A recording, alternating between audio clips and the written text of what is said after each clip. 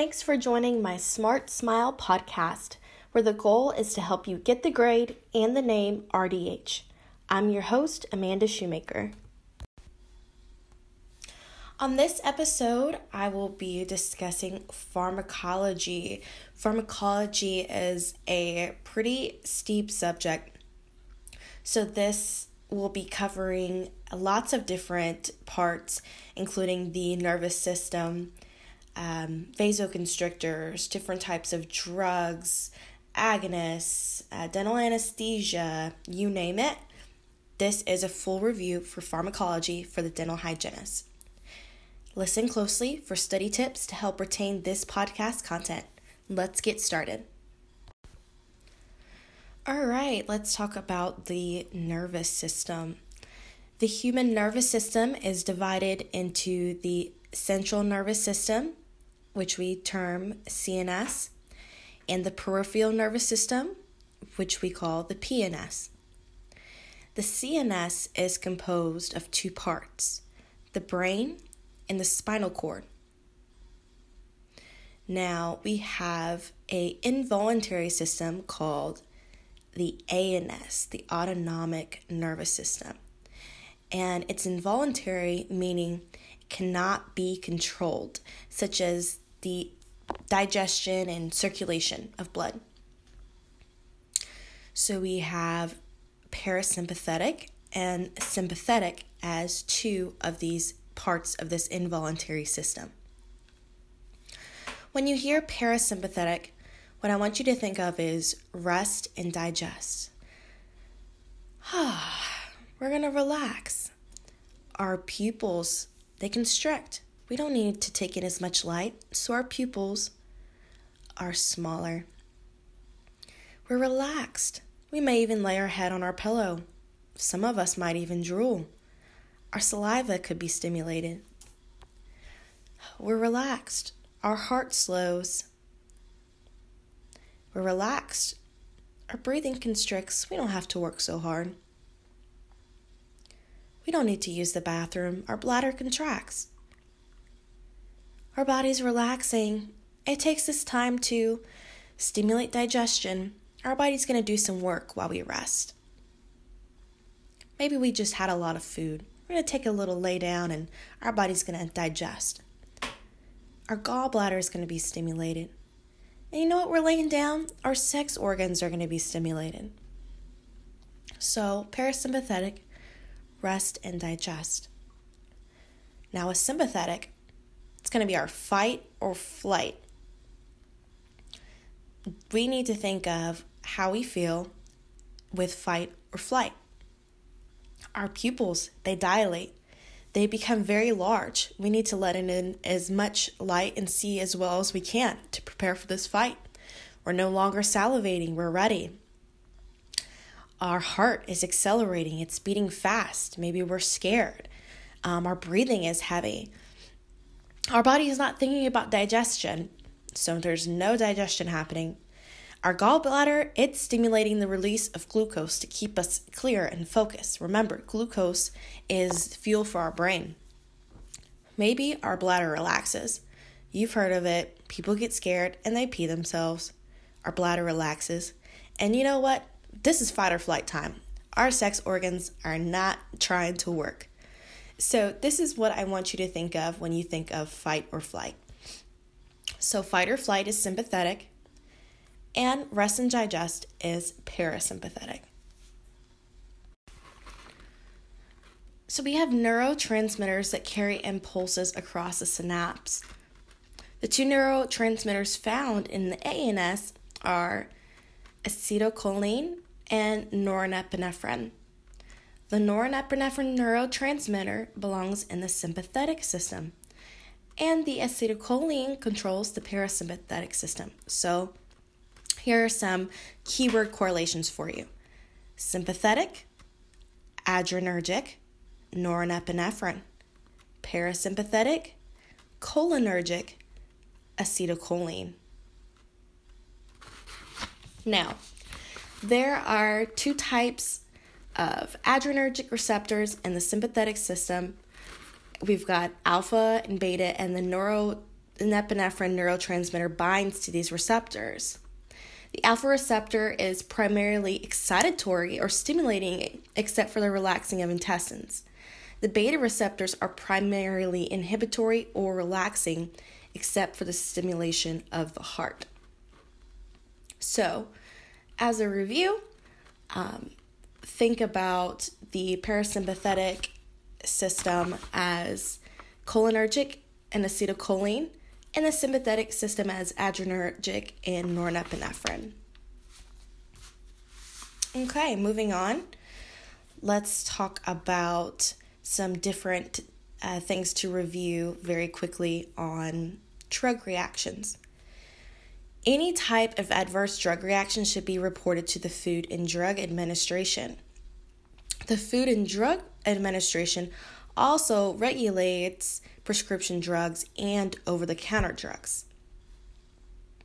Okay, so as you can recall, we have a couple of ways that we can take medications, right? So we have different drug route administrations. Can you remember the drug route administration used for the placement of Arestin or minocycline? Yes, so it is topical or subgingival. So let's not forget the enteral routes, how we receive drugs, okay? So topical, we have Arestin, and that's also subgingival.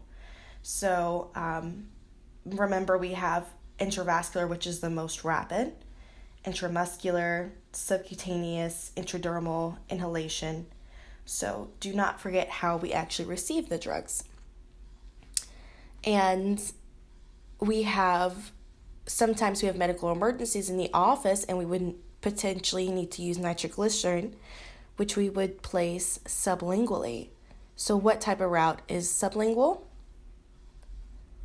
Enteral, by mouth, correct? So what is pharmacokinetics? What are the processes? Do you guys remember pharmacokinetics? It describes what happens to the drug once it's in the patient. You guys should remember ADME, right? Absorption, distribution, metabolism, and elimination. And just as a reminder, another name for metabolism that you could see is biotransformation. So we have absorption, the transfer of a drug from the site of administration to the bloodstream. The small intestine is the most important for absorption of oral drugs. Distribution is the process by which a drug leaves the bloodstream and enters the body's systems. Drugs are distributed to organs with the highest blood flow. Metabolism, or biotransformation, is the breaking down of a drug for its removal from the body. Liver is the most important site for metabolism of drugs. And then we have elimination or excretion. It's the removal of the drug from the body. The kidney is the most important organ, and this is for renal excretion. So, where are the drugs absorbed? Where are they metabolized? The drugs are absorbed in the small intestine and metabolized in the liver. So, let's do a quick review. We discussed parasympathetic and the sympathetic system. Parasympathetic, rest and digest. Sympathetic, fight or flight. But do we know what the term agonist and antagonist means? Well, agonist is a drug that rapidly combines with a receptor to initiate a response and rapidly dissociates or releases from the receptor. An antagonist, or a blocker, is a drug that binds to the receptor but does not dissociate and has no positive response or efficacy. Do we remember what the term adrenergic and cholinergic mean? Yes, we just discussed it. Adrenergic is the sympathetic system, fight or flight. Cholinergic, parasympathetic, rest and digest. Do we remember the two neurotransmitters, their purpose, which system that they use? Yes, of course. Acetylcholine is the parasympathetic. It's released from the preganglionic neuron over the synapse and stimulates cholinergic receptors. Norepinephrine, sympathetic. It's released by the end of postganglionic neuron, which is transmitted to the target tissue where it activates receptors on the surface. So, remember, parasympathetic, rest and digest. Sympathetic, fight or flight. Adrenergic is for the sympathetic system. Cholinergic for the parasympathetic system. Okay, good review. So, can we name two types of vasoconstrictors? What are vasoconstrictors? Vasoconstrictors, they constrict blood vessels and they counteract vasodilating effects of anesthesia. So, two types of vasoconstrictors are levonorepinephrine and epinephrine. So with that being said, we should recognize some conditions when to avoid the use of vasoconstrictors. Okay, so write this down. I have this highlighted. So conditions when to avoid the use of vasoconstrictors. So hypertensive patients whose blood pressure is uncontrolled. The maximum dose of epinephrine for patients taking non-selective beta blockers is 0.04 milligrams of epinephrine or 2 carpules. Epinephrine is contraindicated for patients that have had a stroke in the past 6 months, patients with coronary bypass and unstable angina within 3 months. The use of vasoconstrictors counters hyperglycemic effects of insulin by elevating blood pressure. Pheochromocytoma, which is a tumor in the adrenal medulla, and thrombococcus or hyperthyroidism. And you should avoid use of vasoconstrictors in cocaine users. So, let's talk about local anesthetics, okay? So we have two major families of local anesthetics, amides and esters. Amides are metabolized in the liver. They have very low allergy potential, and they are the icaines. So lidocaine is the most common, mepivacaine, prilocaine, bupivacaine, articaine. And then we have esters. We're metabolized in the blood plasma, and they have a high allergy potential, and it's not used as an injection. It's used topically. So benzocaine, 20% topical, or novocaine. Lidocaine, or you may see this as xylocaine, is the most commonly used anesthetic in dentistry. It's available as a topical anesthetic, and it is safe in pregnancy. And we have mepivacaine or carbocaine. It's a shorter duration. We have prilocaine, might be called Cytoness. You should avoid prilocaine in patients with anemia and patients taking acetaminophen or Tylenol. We have bupivacaine, which is also called Marcaine. And this is the dental anesthesia that lasts the longest, up to 12 hours. We also have articaine and septicaine. This typically causes long-term numbness. You have an increased risk of paresthesia. So that paresthesia is that long-term numbness in the area, especially with the mandibular block. So when we think of the duration of local anesthetic agents, just remember that bupivacaine is the longest duration, and then we have articaine, lidocaine, prilocaine, and last, the shortest, mepivacaine. So, which dental anesthesia lasts the longest? We just said it, bupivacaine. That's right, and then mepivacaine lasts the shortest. Okay, quick review. Do you remember vasoconstrictors? We had levonorepinephrine and epinephrine. They prolong and increase the depth of anesthesia. They delay absorption, decreasing toxicity, and they decrease hemorrhaging. So that was a quick review, again, of our vasoconstrictors.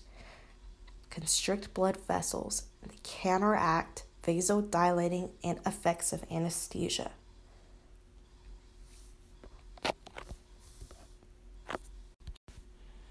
All right, now let's move into the drug sections of pharmacology, starting with analgesic drugs or pain medications.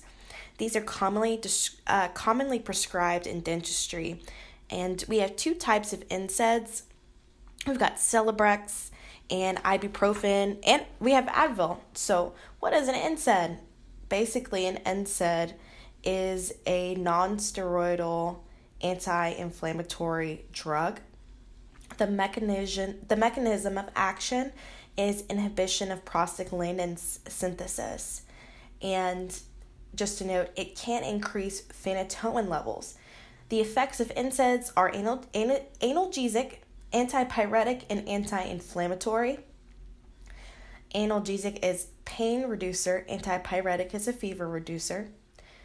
Some adverse effects: it interferes with clotting and can cause GI irritation. NSAIDs are contraindicated in patients with gastric ulcers. It can decrease the effect of many drugs, including ACE inhibitors, aspirin, beta blockers, steroids, loop diuretics, and lithium. We also have acetaminophen, which is also a non-opioid. So ibuprofen, acetaminophen, non-opioids. Acetaminophen we know is Tylenol. It is also a pain reducer and fever reducer, but it is not anti-inflammatory. Adverse effects: we do have hepatotoxicity and liver necrosis at high doses, or if you overdose.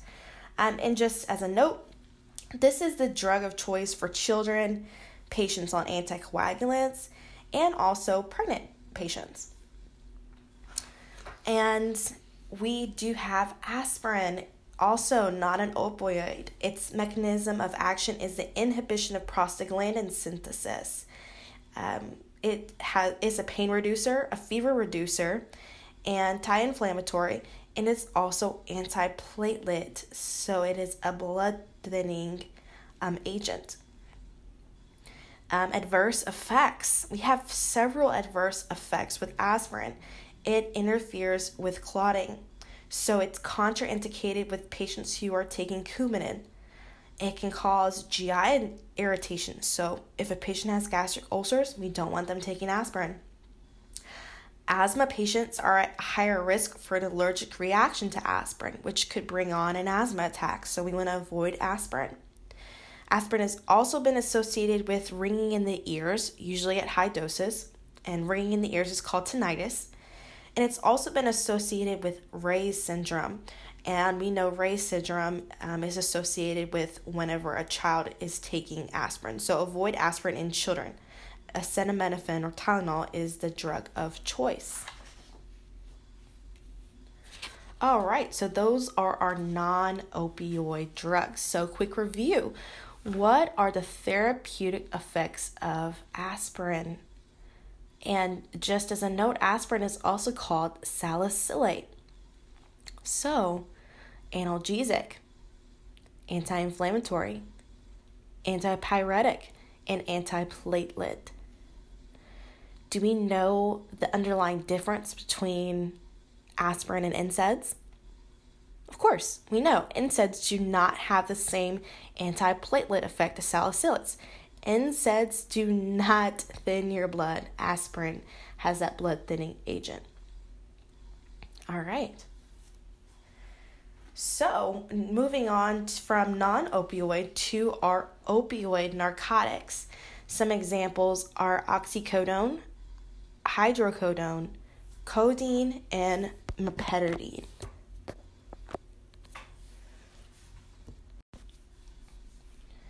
Okay, so our narcotics or our opioid drugs block pain receptors in the brain. As a note, these are not used for chronic pain. The effects are analgesic, a pain reducer, antitussive, a cough suppressant, sedation, and euphoria. Some adverse effects include respiratory depression, sedation, nausea, vomiting, constipation, and addiction. As I mentioned, some examples are morphine, Tylenol 3, Demerol, Vicodin, Dilaudid, fentanyl. Codeine is most commonly used in dentistry in combination with acetaminophen. So that's the Tylenol 3. And as a note, due to these drugs blocking the pain receptors in the brain and having that adverse effect of addiction, some people do experience overdose. So I would like to mention Narcan or naloxone. It is an opioid antagonist that reverses the effects of opioid drugs. It's used to treat opioid overdose, like heroin, and it is found in dental emergency kits. With that being said, there is a drug called methadone. It's used in the treatment of narcotic dependence and withdrawal, and it's taken once daily, and it suppresses the need for narcotics for 24 to 36 hours. So methadone, you might see, is a treatment for those who are getting off drugs. Now, we are going to move on from these narcotics, these opioid drugs, and talk more about antibiotics. And we will talk more about that in our next episode as we review pharmacology for the dental hygienist. Here's a study tip. Did you hear a word or condition you were unfamiliar with? Look it up. Doing your own research helps you retain knowledge. Teach someone else what you learned. Teaching someone else is a mutual way to retain knowledge and be helpful to others. Thanks for listening to my Smart Smile podcast. Please like, share, subscribe, and review this podcast. If you'd like to know when new podcasts will be dropping, review questions, and more, please follow our Instagram account at MySmartSmile. Hope this podcast helped you get the grade and the name RDH.